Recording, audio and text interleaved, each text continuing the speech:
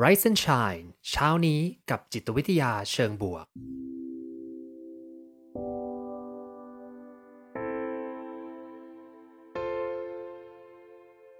สวัสดีครับยินดีต้อนรับเข้าสู่พอดแคสต์เพื่อทุกท่านอยู่กับผมภูมิธีรพุทธปิติชัด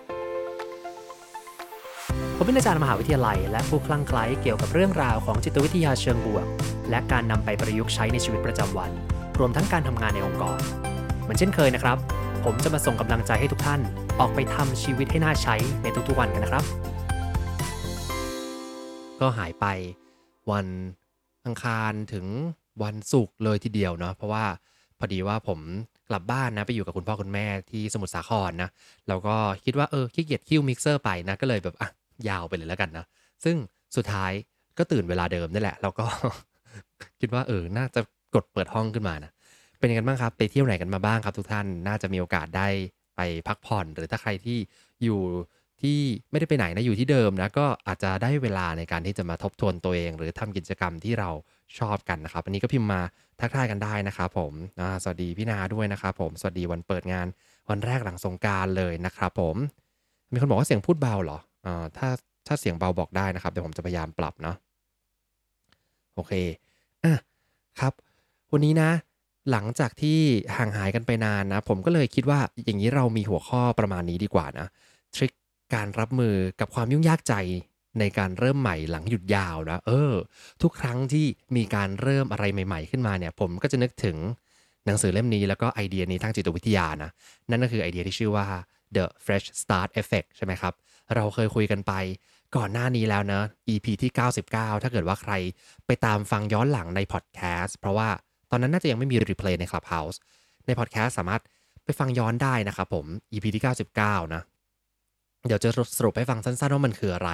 แล้ววันนี้จะไม่ได้คุยเรื่องนั้นจะคุยต่อไปอีกนิดนึงว่าถ้าเราจะกลับมาหลังจากการหยุดยาวๆนะมีเรื่องใหม่ๆที่จะต้องมาเริ่มทำหรือจะต้องกลับมาจากสิ่งที่พักไปนานเนี่ยเราจะทำยังไงได้บ้างนะจะจัดการความยุ่งยากใจนี้ยังไงนะฮะเดี๋ยววันนี้จะมาเล่าให้ฟังนะครับแต่แน่นอนว่า Rise and Shine ก็ต้องขอบคุณนะครับซิกนาประกันภัยด้วยนะที่ร่วมสนับสนุนการสร้าง Creative Thinking Community เพื่อให้คุณได้คิดอย่างสร้างสรรค์และทำเพื่อชีวิตที่ดีของคุณนะครับมาครับวันนี้เล่าเรื่องสรุปสั้นๆเรื่อง Fresh Start Effect ก่อนนะว่าเป็นยังไงจริงข้อมูลวันนี้เนี่ยก็มาจากหนังสือเรื่อง How to Change ของ Professor Katie Milkman นะครับจาก University of Pennsylvania ใครที่ติดตาม Rise and Shine น่าจะเคยได้ยินชื่ออาจารย์ท่านนี้หลายๆครั้งนะครับผมเป็นจริงๆนะอาจารย์จบทางด้านวิศวกรรมนะก็คือ Engineering แต่ว่ามาศึกษาเรื่องของจิตวิทยาเพิ่มเติมแล้วก็ศึกษาเรื่องของพฤติกรรมศาสตร์ด้วยนะคราวนี้สิ่งที่คุยกันไปใน EP 99เนี่ยเมื่อนานมาแล้วเนาะ EP นี้คือ EP ที่153ในพอดแคสต์แต่เป็น EP ที่200กว่าใน Clubhouse นะไม่ตรงกันนะก็เรื่องของ Fresh Start Effect นะครับเขาพูดถึงการที่เราเนี่ยเวลาที่เกิดเหตุการณ์อะไรที่มันสำคัญหรือเป็นวันหยุดยาวนะหรือว่าเหตุการณ์บางอย่างที่ทำให้เราเนี่ยได้เริ่มต้นใหม่เป็นเหมือนกับการรีเซ็ตเนาะอย่างเช่นสงกรานต์ที่ผ่านมานี่คือดีมากๆเลยก็คือเป็นเหตุการณ์ที่มารีเซ็ตเราว่าเนี่ยมีเหตุการณ์เกิดขึ้นเราหยุดยาวประมาณ 4-5 วันนะหรือบางคนหยุดยาวไปตั้งแต่วันเสาร์ที่ผ่านมานู่นเลยเนาะก็อาจจะได้หยุดยาวประมาณสัก 7-8 วันเลยทีเดียวซึ่งมันเป็นการรีเซ็ตพฤติกรรมรีเซ็ตรูทีนอะไรบางอย่างของเราเนาะเมื่อมีการทำรีเซ็ตตรงนี้เกิดขึ้นเนี่ยมันเป็นโอกาสดีที่เราจะสามารถสร้างพฤติกรรมใหม่ได้เนาะมีงานวิจัยออกมาหลายตัวเลยที่บอกว่าหลังจากมีการทำการรีเซ็ตอะไรบางอย่างเนี่ยมันเหมือนกับเป็นการล้างไพ่อะที่ว่าเวลาที่เราทำอะไรที่แบบไม่ค่อยดีมาเช่นเราอาจจะมีพฤติกรรมการเราอยากจะตื่นเช้าใช่ไหมแต่เป็นคนตื่นสายแล้วอยากจะกลับมาตื่นเช้าเป็นการรีเซ็ตให้โอกาสใหม่เราจะได้ไม่กลับมาคิดว่าฉันเป็นคนตื่นสายนะรีเซ็ตใหม่เลยก็ได้แต่ว่าก็แล้วแต่คนนะไม่จำเป็นต้องมาตื่นเช้าทุกวันก็ได้นะแต่ถ้าเกิดว่าเพื่อนๆอยากจะออกกำลังกายมากขึ้นอย่างนี้เนาะแล้วก็เป็นคนที่ออกบ้างไม่ออกบ้างรู้สึกผิดทุกครั้งเลยกับการที่ไม่ได้ไปออกกำลังกายนะพอมีเหตุการณ์อย่างเงี้ยเกิดขึ้นเป็นการเหมือนกับล้างไพ่ปุ๊บแล้วก็ทำให้เรามี motivation มากขึ้นซึ่งไอการล้างไพ่เนี่ยมีพลังมากพอที่จะทำให้เพื่อนๆเนี่ยอยากที่จะเมนเทนพฤติกรรมนั้นต่อนะอยากที่จะทำสิ่งนั้นต่อไปเรื่อยๆนะแล้วก็ Fresh Start เนี่ยก็สามารถที่จะใช้กับผู้อื่นได้ด้วยนะสมมติว่าเพื่อนๆได้เป็นผู้บริหารองค์กรหรือว่ามีทีมงานของตัวเองนะ โอกาสนี้เป็นโอกาสดีมากครับที่จะเชิญชวนคนในทีมเนี่ยทำอะไรใหม่ๆสร้างพฤติกรรมใหม่ๆให้เกิดการเปลี่ยนแปลงในทางที่ดีได้นะวันนี้ก็ไปจัดได้เลยนะคราวนี้ปัญหาของการที่จะทำสิ่งนี้เนี่ยมันฟังดูง่ายนะแต่แน่นอนว่าเพื่อนๆจะต้องเจอกับความยุ่งยากใจความยุ่งยากใจหลายๆอย่างเลยทีเดียวนะว่าเนี่ยเราจะต้องกลับมาสร้างพฤติกรรมใหม่อะไรที่เคยทำไปต้องมารีเซ็ตเริ่มใหม่เนี่ยจะทำยังไงนะแล้วความยุ่งยากใจเหล่านั้นเราจะรับมืออย่างไรได้บ้างนะวันนี้ผมมีประมาณสัก3ข้อแล้วกันนะมาแชร์ให้ฟังนะครับผม3ข้อนี้ถ้าใครสนใจอ่านเพิ่มเติมนะก็อยู่ในหนังสือ How to Change ของ Professor Katie Milkman นะยังไม่ได้มีแปลไทยนะเท่าที่เห็นนะครับแต่ว่าเชื่อว่าคงมีแหละสมัยนี้หนังสือแปลจิตวิทยาเนี่ยมีสำนักพิมพ์ดีๆแปลกันเยอะแยะเลยนะแม้กระทั่งหนังสือเรื่อง Flow ของอาจารย์ชิคเซนมิไฮของผมเนี่ยเนาะก็หลังจากที่อยู่ที่ตีพิมพ์อยู่ที่ต่างประเทศมานานมากเลยนะเป็น10ปีในที่สุดก็มีแปลไทยนะเพราะฉะนั้นก็น่าจะได้โอกาสในการที่จะเห็นหนังสือดีๆแปลมาเร็วเนาะ เรื่องที่จะเล่าก็คือมันมีคลิปหนึ่งครับผมเพื่อนๆน่าจะเคยได้เห็นกันเมื่อโอ๊ยผ่านมาสักพักหนึ่งแล้วเนาะคือเป็นช่วงประมาณสักปี2009-2010นะประมาณ10กว่าปีที่ผ่านมานะก็มีเมืองหนึ่งในประเทศสวีเดนนะเมืองหลวงก็คือสต็อกโฮล์มใช่ไหมครับเขาจะมีอ่าเมโทรนะก็คือตัวรถไฟฟ้าใต้ดินของเขาเนี่ยเป็นสถานีชื่อว่า Odenplan สถานี Odenplan เนี่ยก็เป็นสถานีที่มีคนจำนวนมากเลยวันๆเนี่ยก็จะมีคนร่วมแสนคนเลยทีเดียวนะที่เดินทางผ่านไปผ่านมาช้อปปิ้งเที่ยวกินทำธุรกิจต่างๆเนี่ยต้องมาสถานีนี้นะ Odenplan ซึ่งเอาจริงๆผมยังไม่เคยไปนะถ้าเกิดว่าเพื่อนๆเคยไปก็แชร์กันได้นะว่าผ่านสถานีนี้จริงหรือเปล่านะในคืนหนึ่งครับผมของปี2009นะบริษัท Volkswagen เนี่ยบริษัทที่ทำรถเนี่ยก็หัวใสนะเลยคิดว่าเฮ้ยเราเนี่ยลองมาทำอะไรสนุกๆให้กับคนในเมืองดีกว่าแล้วก็เลยได้สนับสนุนทีมงานนะให้เข้ามาสร้างอะไรบางอย่างมีไอเดียที่แจ่มมากเลยคืนนั้นเนี่ยเขาก็เลยจ้างทีมงานเนี่ยมาติดตั้งอะไรบางอย่างให้เกิดขึ้นในสถานีเนาะซึ่งสิ่งเนี้ยมาช่วยเปลี่ยนพฤติกรรมของคนที่เดินทางไปมาในสถานีเนี้ยทุกๆวันเลยทีเดียวสิ่งนั้นคืออะไรถ้าเกิดเคยดูคลิปนี้น่าจะคุ้นๆนะครับสิ่งนั้นก็คือทางเดินที่เป็นเปียโนนั่นเองนะไม่รู้ว่ามีใครเคยดูคลิปนี้หรือเปล่าทางเดินที่เป็นเปียโนนะก็คือเวลาที่เพื่อนๆเดินขึ้นจากสถานีคิดถึง MRT บ้านเราก็ได้นะเวลาจะเดินขึ้นลงเนี่ยเราก็จะต้องเลือกเดินอะไรนะครับเลือกบันไดเลื่อนนะเพราะว่ามันสูงมากเลยนะบางที่นะอย่างเช่นแถวๆที่ทำงานผมนะสถานีอย่างจามจุรีสแควร์นี่นะก็จะมองขึ้นไปมันก็สูงมากเลยนะเราก็โอเคบันไดเลื่อนสิครับใช่ไหม เหมือนกันนะคนส่วนใหญ่ก็เดินบันไดเลื่อนแล้วก็จะมีบันไดข้างๆจะเปลี่ยนพฤติกรรมเขายังไงให้เดินบันไดมากขึ้นนะก็คงมีคนที่ชอบเดินบันไดอยู่แล้วเพราะว่าหงุดหงิดอยากรีบนะแต่ถ้าเกิดว่าไปจินตนาการสถานีรถไฟฟ้าสูงๆนะก็เดินไม่ไหวเหมือนกันใช่ไหมคราวนี้จะทำยังไงเขาก็เลยติดตั้งเป็นบันไดเปียโนเกิดขึ้นมานะซึ่งไอ้บันไดเปียโนเนี่ยก็คือเป็นอ่าคล้ายๆกับทำขั้นบันไดเป็นสีเหมือนเปียโนนะมีขาวมีดำนะ ถ้าเพื่อนๆไปเซิร์ชเนี่ยก็เซิร์ชเลย Oden Plan Oden แล้วก็ Plan นะ Oden Plan ซึ่งก็คือจะเห็นคลิปขึ้นมาแล้วก็เวลาคนขึ้นไปเหยียบบนขั้นบันไดเนี่ยมันก็จะเป็นเสียงเปียโนของโน้ตต่างๆตามเปียโนที่เราเล่นนะเนาะเพราะฉะนั้นก็จะเห็นคนกระโดดลงกระโดดขึ้นนะเดินขึ้นไม่พอเดินลงกลับมาอีกนะไม่ใช่คนเท่านั้นสุนัขนะน้องหมาเนี่ยก็เดินขึ้นเดินลงสนุกสนานเลยทีเดียวนะซึ่ง อันนี้แหละมันเลยทำให้เราเปลี่ยนพฤติกรรมอะไรบางอย่างได้โดยการที่เราใช้ความสนุกสนานอะไรเข้ามานะสิ่งที่เอามาเล่านะไม่ใช่บอกว่าเฮ้ยจะต้องไปติดตั้งเปียโนที่ทำงานนะจริงๆก็ทำได้นะถ้าเกิดว่าที่ทำงานท่านเนี่ยเป็นมีบันไดที่ต้องเดินขึ้นนะแล้วก็มีบันไดเลื่อนใช่ไหมก็ติดตั้งเปียโนเอานะแต่ไม่ได้บอกว่าเทคนิคนี้คือเอาไปใช้หลังวันหยุดยาวนะแต่เพียงแต่บอกว่าเวลาเราตัดสินใจในการจะทำอะไรสักอย่างหนึ่งครับเราจะต้องเผชิญกับ2เรื่องนี้แหละเราจะขึ้นบันไดเลื่อนหรือเราจะขึ้นบันไดที่ต้องเดินนะ เรารู้แหละว่าบันไดที่ต้องเดินอ่ะมันดีเพราะว่าเราอะจะทำให้เราสุขภาพแข็งแรงนะเราได้เดินออกกำลังกายเนาะบันไดเลื่อนเนี่ยสบายกว่าเร็วกว่าไหมไม่รู้แล้วแต่นะแต่สบายกว่าแน่นอนแต่ถ้าทำเรื่อยๆเนี่ยเราก็อาจจะสุขภาพไม่ดีก็ได้นะเป็นการตัดสินใจที่เจอตลอดเวลานะและคนส่วนใหญ่ก็จะเลือกความสะดวกสบายณปัจจุบัน สิ่งนี้ในทางจิตวิทยาครับเราเรียกว่า the present bias นะ the present bias แปลเป็นไทยก็คืออคติที่เกิดขึ้นจากปัจจุบันขณะนั่นเองนะอคติที่เกิดขึ้นจากปัจจุบันขณะคือยังไงคือให้นึกถึงบันได2อันนี้เลยนะก็คือมีบันไดเลื่อนแล้วก็มีบันไดที่เป็นบันไดธรรมดานี่แหละถ้าเราจะต้องตัดสินใจอะไรในปัจจุบันนี้ที่เป็นสิ่งที่สบายกว่าแล้วก็เปรียบเทียบกับสิ่งที่เหนื่อยกว่าลำบากกว่าแล้วไปสบายทีหลังนะเราก็จะมักจะเลือกสิ่งที่สบายกว่าตอนนี้เนาะถูกต้องไหมผมก็เป็นบ่อยนะว่า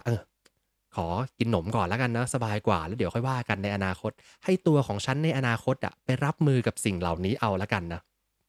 เราจะคิดนะว่าตัวของเราในอนาคตอะเก่งเดี๋ยวเขาจัดการได้นะเพื่อนๆเป็นมาแต่เราในอนาคตจะต้องตัดสินใจได้ดีแน่เลยนะตอนนี้ขอทำสิ่งนี้ก่อนนี่แหละคืออคติจากปัจจุบันขณะ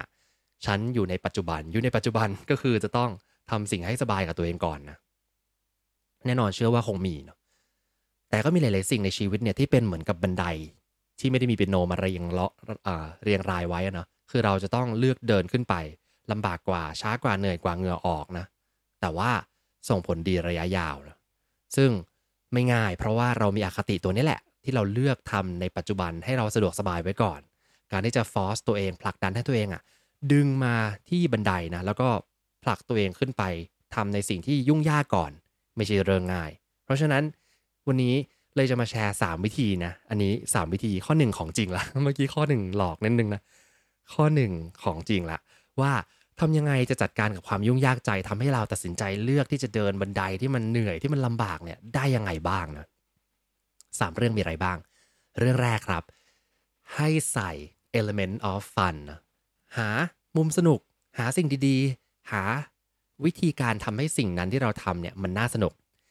ตอนเข้าห้องนะพอดีว่าเปิดเพลงก็เสียงมันเบาเป็นนิดนึงขออภัยนะครับผมแต่ว่าเปิดเพลง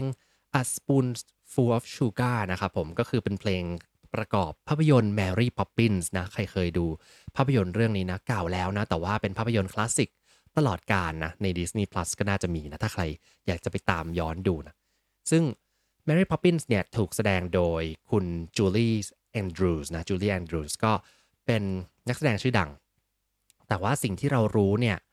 ก็คือเขาก็เล่นแล้วก็โด่งดังนะแต่ว่าอันหนึ่งที่เราไม่รู้คนส่วนใหญ่จะไม่รู้ก็คือคุณจูเลียนรูสเนี่ยไม่ได้อยากจะเล่นเป็นแมรี่พอปปินส์ตอนแรกปฏิเสธเลยเพราะว่ารู้ว่ามีเพลงหลายเพลงก็เพลงก็ชอบนะแต่มันมีเพลงหนึ่งที่คุณจูเลียนแอนดรูสเนี่ยไม่ชอบก็เลยไม่อยากเล่นเลยนะไม่ชอบ1เพลงจาก10กว่าเพลงก็ไม่อยากเล่นนะคราวนี้ ทางทีมดิสนีย์เนี่ยเขาก็เลยต้องรวบรวมคนเก่งๆขึ้นมาแล้วก็หาทางที่จะแต่งเพลงให้มันสนุกๆแต่งเพลงเจ๋งๆขึ้นมาให้คุณจูเลียแอนดรูสเนี่ยยอมมาเล่นเนาะซึ่งไอเพลงที่เขาไม่ชอบเราก็คงไม่ได้ยินนะเพราะว่ามันไม่ได้อยู่ในหนังนะแต่เพลง Spoonful of Sugar เนี่ยมันมีที่มาคือว่าหลังจากที่ดิสนีย์ไปรวบรวมนักแต่งเพลงเก่งๆมานะครับผมแล้วก็ทีมที่จะทำตัว Mary Poppins เนี่ยก็มีคนหนึ่งในทีมชื่อว่าคุณบ๊อบแล้วกันนะคุณบ๊อบเนี่ยมีลูกชายอายุประมาณสัก8ขวบนะบ๊อบเนี่ยกำลังจะกลับจากลูกชายเขานะกลับจากโรงเรียนตอนนั้นเนี่ยลูกชายก็ต้องไปรับวัคซีนโปลิโอนะสมัยนั้นการรับวัคซีนโปลิโอก็คือต้องหยอดกินใช่ไหมคือมันต้องกินไม่ใช่การฉีดเนาะคือเป็นการกินและแน่นอนว่าก็อาจจะมีความขมนะกับเด็กอายุ8ขวบนะคุณบ๊อบเนี่ยก็เลย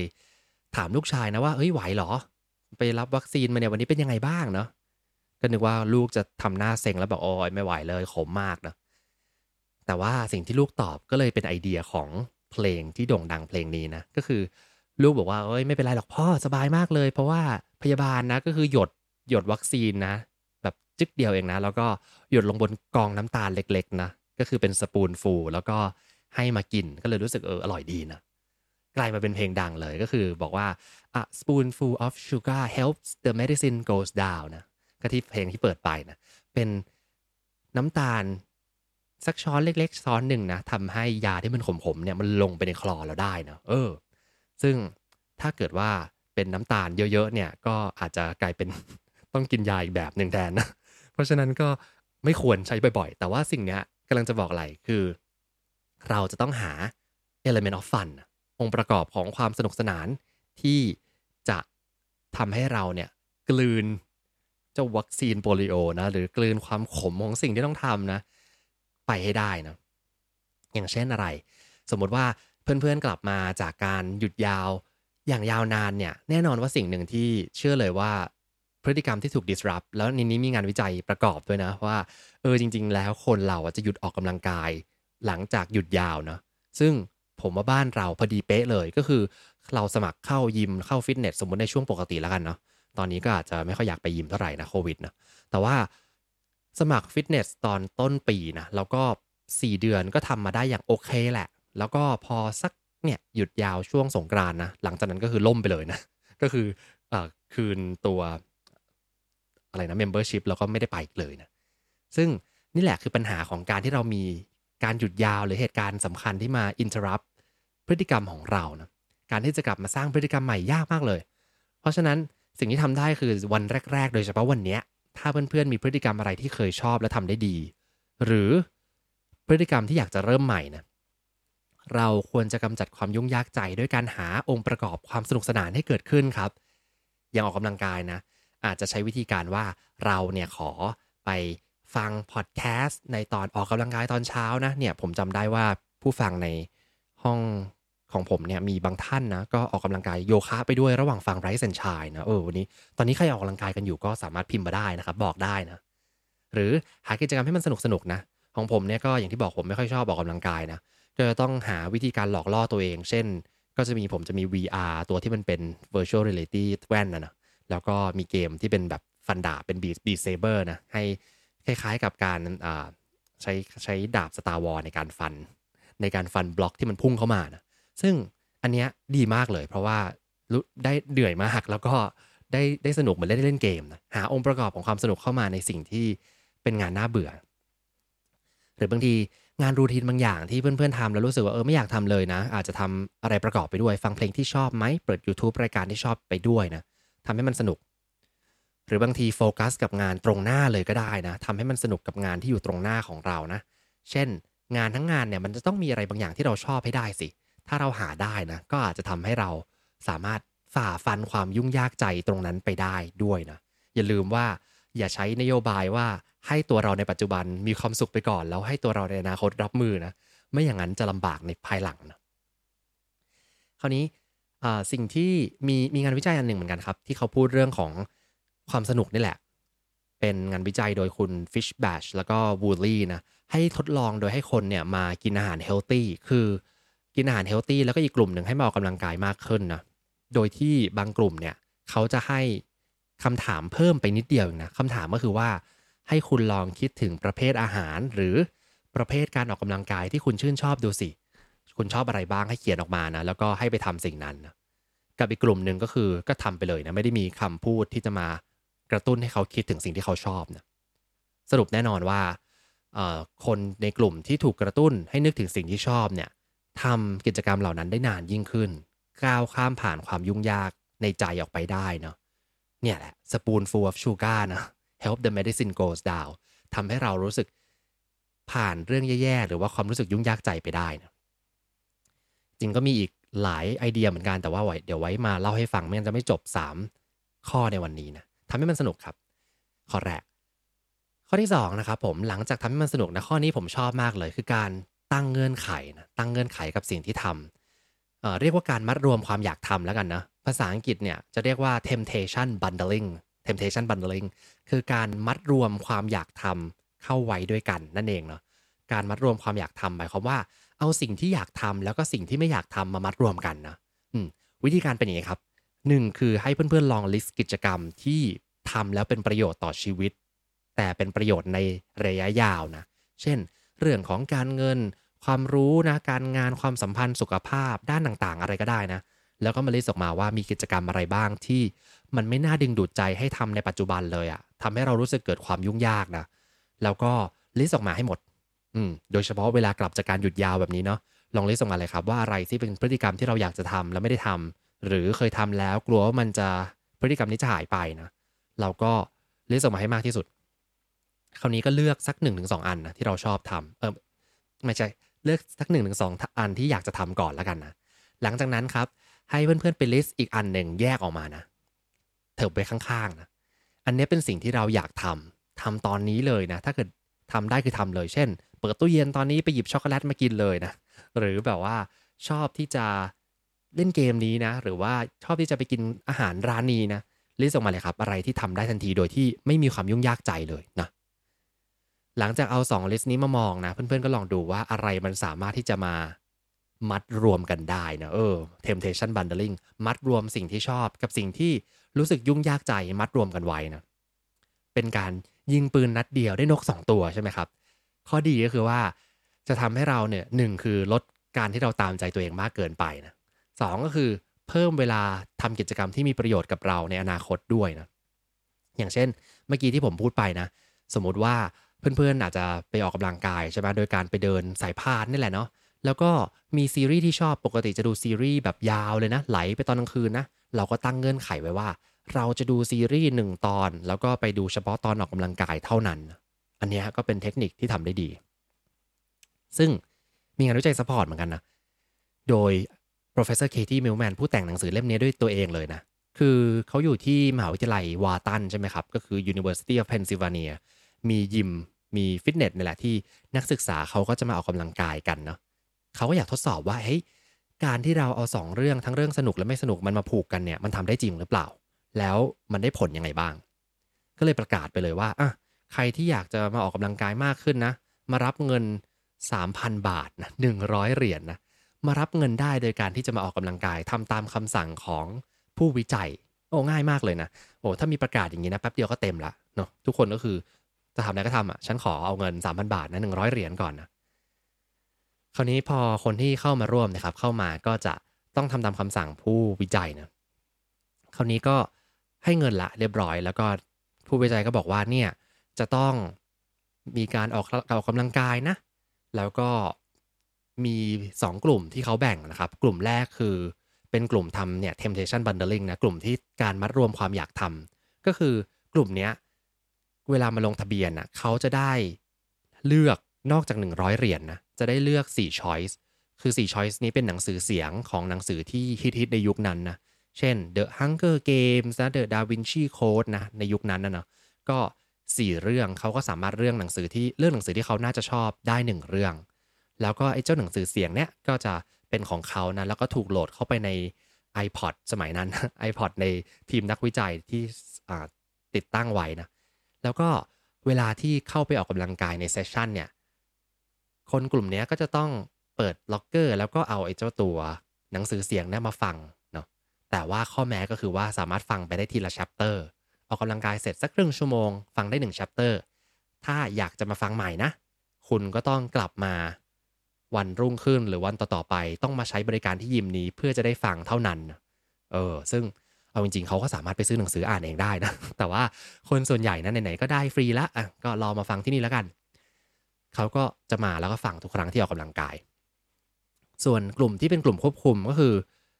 ได้ของเหมือนกันแต่ว่าเป็นกิฟต์การ์ดแทนบอกว่าอันเนี้ยกิฟต์การ์ดเป็นร้านหนังสือนะคุณอยากจะไปซื้อหนังสือเสียงหรือหนังสือจริงๆเนี่ยก็ไปซื้อเองเลยแล้วแต่นะได้กิฟต์การ์ดเกินจาก100เหรียญออกไปนะผลสรุปแน่นอนครับชัดเจนนะมาอย่างนี้แล้วเนาะคือคนกลุ่มแรกเนี่ยเข้ายิมเพิ่มขึ้นถึง 55% นะมากกว่าเพิ่มขึ้นมากกว่ากลุ่มที่ไม่ได้มีการตั้งเงื่อนไขหรือการมัดรวมนะและอันนี้ก็ดู make sense นะว่าได้มาอยากจะสมมุติว่าถ้าเป็นผมนะสมัยก่อนถ้าเป็นแบบหนังสือเสียงแล้วเป็นแฮร์รี่พอตเตอร์นะถ้าเกิดว่ามาให้ผมอ่านทีละ chapter แล้วต้องไปที่ยิมนะผมไปทุกวันเลยนะไม่งั้นก็อยากจะรู้ว่าต่อไปมันเป็นยังไงใช่ไหมคราวนี้เนี่ยคำถามที่น่าสนใจก็คือว่าแล้วในบรรดาคนที่อยู่ในกลุ่มแรกเนี่ยที่ทำการมัดรวมเนี่ยใครได้ประโยชน์สูงสุดเนาะเพื่อนๆลองเดามาใครในกลุ่มเนี้ยนักศึกษาเนี่ยมีหลากหลายประเภทนะเป็นนักกีฬาเป็นเด็กเนิร์ดนะหรือเป็นคนที่มีกิจกรรมเยอะแยะไปหมดเลยนะหรือเป็นคนที่ไม่ค่อยชอบออกกำลังกายอะไรอย่างเงี้ยนะเต็มไปหมดเลยกลุ่มไหนเนี่ยเขาน่าจะได้ประโยชน์สูงสุดคนที่ได้ประโยชน์สูงสุดเพื่อนๆทายในใจก็ได้นะคือคนที่เป็นคนยุ่งๆนะมีคอมมิตเมนต์สูงอาจจะเป็นนักกิจกรรมก็ได้นะแล้วก็ชอบทำกิจกรรมอื่นๆที่ไม่ได้เกี่ยวกับการออกกำลังกายนะมีชมรมมีคลับของตัวเองแล้วก็หรือว่าทำการเรียนเนี่ยมีตารางเรียนที่ค่อนข้างยุ่งนะมีคอมมิตเมนต์กับเรื่องอื่นอยู่เยอะมากกลายเป็นคนที่ยุ่งๆนี่แหละได้ประโยชน์สูงสุดมาเข้ายิมเยอะสุดเนาะนักวิจัยเขาก็สมมติฐานนี้นะว่าจริงๆแล้วเนี่ยคนที่ยุ่งๆทั้งหลายเนี่ย ใช้วิธีนี้ดีมากเพราะว่าเขาเห็นประโยชน์ว่าเฮ้ยมันออกกำลังกายด้วยแล้วก็ได้อ่านหนังสือด้วยนะดีจะตายนะ productive มากเลยนะแสดงว่าถ้าเพื่อนๆเป็นคนที่ productive สุดๆและอยากจะเบียดเวลาทุกอย่างให้เป๊ะๆเนี่ยทำ temptation bundling ครับมัดรวมสิ่งที่เราไม่ชอบเลยนะกับสิ่งที่รู้สึกว่าอยากทำมัดรวมกันไปเลยนะมันจะทำให้เราเนี่ยสร้างพฤติกรรมที่ดีได้นะแล้วก็ฝ่าฟันความยุ่งยากใจของเราไปได้นะครับผมเพื่อนๆมีอะไรมาเสนอก็พิมพ์มาในแชทได้นะอยากรู้ว่าเอาอะไรมามัดรวมกันได้บ้างเนาะมีพี่ลินดาบอกว่ามัดรวมกันได้คือเดินเยาวราชร้อนๆแต่เพื่ออาหารเราทำได้นะ สิ่งที่ชอบคืออะไรอาหารใช่ไหมแล้วก็การฝ่าฟันความร้อนการเดินนะคือสิ่งที่ไม่ชอบใช่ไหมมัดรวมกันก็ได้นะได้เหมือนกันแล้วก็ข้อสุดท้ายนะข้อสุดท้ายสามารถไปได้เร็วๆเลยนะก็คือจริงๆคล้ายๆกับข้อแรกแต่ว่าข้อสุดท้ายเนี่ยเป็นไอเดียที่อาจจะต้องคิดนิดหนึ่งคือทำให้กิจกรรมของเราเนี่ยเป็นเกมเขาเรียกว่า gamification นะทำให้สิ่งต่างๆรอบตัวเราเหมือนเป็นเกมขึ้นมานะคือไอเดียนี้เนี่ยผมชอบสตอรี่ที่เขาเล่ามากเลยนะเขาบอกว่าในยุคหนึ่งที่วิกิพีเดียเนี่ยเขาพยายามจะหาคนเข้ามาเพื่อสนับสนุนเป็นเหมือนกับ contributor เป็นคนเขียนบทความซึ่งบทความในวิกิพีเดียเนี่ยเกิดจากวอลันเทียที่มาเขียนนะแล้วก็ไม่มีรายได้อะไรทั้งสิ้นใช่ไหมครับเวลาเราเข้าเว็บไซต์เขาเนี่ยบางทีเขาก็จะมีเตือนขึ้นมาแล้วบอกว่าเออองค์กรของเขาเนี่ยไม่ได้รับรายได้จากแอดอะไรเลยนะถ้าเกิดว่าอยากจะซัพพอร์ตให้วิกิพีเดียไปต่อเนี่ยก็ขอให้จ่ายเงินช่วยเราหน่อยนะซึ่งก็บางหลายๆคนก็จ่ายนะเพื่อช่วยให้เว็บไซต์นี้คงอยู่นะคราวนี้มันมีช่วงหนึ่งประมาณสักปี2012ครับที่เขาให้มีนักวิจัยที่เป็นนักเศรษฐศาสตร์นะคุณจาน่าแกลลัสเนี่ยเขาชอบทำงานที่วิกิพีเดียคือทำงานหมายความว่าวอลันเทียเวลาในการที่จะมาเขียนนะตอนนั้นเขาเขียนเรื่องของ Game of Thrones มั้งแล้วก็ดูรายละเอียดว่ามันต้องเป๊ะนะข้อความมันจะต้องใช้ได้ดีสุดๆแล้วก็ถูกต้องนะเขาก็อยากรู้นะว่าอะไรที่มันทำให้คนเหล่านี้วอลันเทียเหล่านี้อยากจะมาทำมากขึ้นนะอืมก็เลยลองคิดไอเดียนี้ขึ้นมาว่าเนี่ยถ้าเรามีการประเมินนะว่าใครที่ใช้เวลากับวิกิพีเดียมากๆในการมาตรวจสอบข้อความในการมาเขียนบทความในการมา contribute ให้กับเพจนะก็จะได้ดาวก็จะมี0ดาว1ดาว2ดาว3ดาวอย่างนี้เนาะเขาก็แบ่งกลุ่มทดลองนะกลุ่มที่ได้ดาวกลุ่มที่ไม่ได้ดาวก็ชัดเจนเลยนะกลุ่มที่ได้ดาวจากการทำงานเนี่ยกลายเป็นว่าทำงานได้มากขึ้นเนาะซึ่งแน่นอนมันก็เป็นเรื่องของ reward บางอย่างที่กระตุ้นให้เราอยากทำเนาะแต่ว่าอีกมุมหนึ่งมันคือเรื่องของเกมเนาะก็คือเวลาเราเล่นเกมเราก็รู้สึกว่าเฮ้ยฉันอยากจะได้ดาวมากขึ้นนะจริงๆเกมที่มี1-3ดาวเนี่ยเพื่อนๆน่าจะเคยเล่นนะ Angry Bird ใช่ไหม Angry Bird ที่เป็นการยิงนกใส่หมูนะแล้วก็จะได้1ดาว2ดาวเราก็จะไม่พอใจนะว่าแบบเฮ้ยฉันว่าฉันยิงดีแล้วนะได้ยิงใหม่ทั้งที่เกมนั้นนะเราชนะไปแล้วนะแต่จะกลับไปด่านเดิมเพื่อจะได้3ดาวให้ได้นะนี่แหละคือข้อดีของ gamification คือเมื่อเราทำให้ชีวิตเป็นเหมือนเกมได้นะเราก็จะทำให้มีพฤติกรรมที่ดีในระยะยาวได้กลายเป็นเราจะเลิกมองข้ามความยุ่งยากเราจะมองข้ามความยุ่งยากใจที่เกิดขึ้นจากพฤติกรรมที่มันไม่น่าทำเท่าไหร่นะอย่างตัวอย่างของการเล่นเปียโนบนสถานีโอเดนแพลนเนี่ยก็เหมือนกันเลยเนาะคือทำให้สิ่งที่มันดูไม่น่าเดินเลยกลายเป็นสิ่งที่สนุกเป็นเหมือนเกมเราก็อยากจะไปทำนะเพราะฉะนั้นเพื่อนๆก็สามารถทำได้นะเช่นอาจจะทำเป็นผมเคยเล่าเรื่องการทำโหลแก้วขึ้นมานะโหลแก้วแล้วก็วันสัปดาห์ก่อนไปร้านแก้วมาด้วยนะกับพี่เก่งพี่โจ้นะในนี้คุณแพรวด้วยเนาะก็ลืมนึกเรื่องนี้ไปนะว่าจริงๆน่าจะซื้อโหลแก้วเขามานะคือตั้งโหลแก้วไว้ที่โต๊ะทำงานของเพื่อนๆก็ได้นะแล้วก็หาพวกลูกแก้วหรือว่าพวกคลิปหนีบกระดาษสีๆอะไรก็ได้นะแล้วก็หยอดมันลงไปตอนนี้ถ้าไอเดียที่ผมมีก็คือว่าอาจจะตั้งเป็นสีว่าสีนี้หมายถึงอะไรเช่นสีนี้หมายถึงออกกำลังกายสีแดงนะสีน้ำเงินอาจจะหมายถึงมีการสวดมนต์นั่งสมาธิฝึกสติหรือเปล่านะสีเขียวอาจจะหมายถึงการอ่านหนังสือนะอะไรก็ได้ที่รู้สึกว่าอยากทำสร้างพฤติกรรมดีๆนะผมก็ยกตัวอย่างทั่วๆไปที่เพื่อนๆชอบพูดถึงกันนะแล้วทุกครั้งที่ทำได้เราก็จะหยิบเจ้าลูกแก้วสีนั้นนะมาใส่โหลนะคราวนี้มันจะทำให้เราเห็นนะว่าเรากำลังเล่นเกมกับตัวเองก็คือทำไงก็ได้ให้โหลมันเต็มไปด้วยสีนะแล้วก็รู้สึกอยากทำมากขึ้นเรื่อยๆนะทำให้มันสนุกขึ้นหรือจะจัดเป็นแข่งกับเพื่อนก็ได้นะทำเป็น leaderboard แข่งกับเพื่อนก็ได้จำได้ว่า ที่ผมเคยคอมเมนต์หรือว่าให้แชร์ recommend แอปพลิเคชันชื่อ Forest นะมันก็จะมีการแอดเพื่อนได้ใช่ไหมครับเป็นการปลูกต้นไม้ทุกครั้งที่เราทำงานโดยที่เราไม่แตะมือถือของเราเนาะก็จะมีคนที่แอดผมมาประมาณ 4-5 คนนะเนี่ยมีพี่แพรวนิสรานะแล้วก็หลายๆท่านเลยนะซึ่งเราก็จะเห็นของเพื่อนนะว่าเฮ้ยเพื่อนเราเนี่ยปลูกต้นไม้ไปได้วันละเท่าไหร่แล้วนะซึ่งแรกๆเนี่ยก็กระตุ้นได้ดีมากว่าฉันจะต้องลุยมากขึ้นนะทำมากขึ้นแต่หลังๆด้วยความที่เพื่อนเราเก่งเกินไปนะเราก็เลยยอมแพ้ เราก็เลยยอมแพ้นะเพราะว่าเพื่อนทำได้เยอะมากเลยนะปลูกต้นไม้ 4-5 ต้นจนกระทั่งแอปพลิเคชันเขาไม่ให้ปลูกแล้วเนาะในขณะที่ผมยังปลูกได้แค่2ต้นอยู่เลยนะก็เลยจริงๆเป็นไอเดียที่ดีในการกระตุ้นหาเพื่อนที่เก่งประมาณเดียวกันแล้วกันนะต้องดูด้วยว่าเพื่อนเป็นยังไงนะแล้วก็ทำเป็นคะแนนขึ้นมาอาจจะคุยกับเพื่อนว่าเราอยากจะมีพฤติกรรมบางอย่างเนี่ยที่มาทำร่วมกันในออฟฟิศของเรานะกลุ่มนี้เราชอบทำสิ่งนี้เหมือนกันแล้วเราก็มาดูว่าเราจะมีเกณฑ์การให้คะแนนยังไงบ้างนะประเมินตัวเองก็ได้ แล้วก็มาดู leaderboard ว่าแต่ละวันเนี่ยใครทำอะไรได้ดีมากดีน้อยนะแล้วตั้งเป็นบอร์ดมาในออฟฟิศเลยหรือถ้าเป็นพวก virtual office เราก็ตั้งเป็นบอร์ดมาในออนไลน์นะหรือจะไปโพสต์ในไลน์กลุ่มทุกวันมีคนจับจดคะแนนแล้วก็ทำคะแนนทุกวันก็ได้เหมือนกันนะทำให้รู้สึกเหมือนเป็นเกมการแข่งขันเล็กๆน้อยๆเพื่อทำให้เราเนี่ยฝ่าความยุ่งยากใจ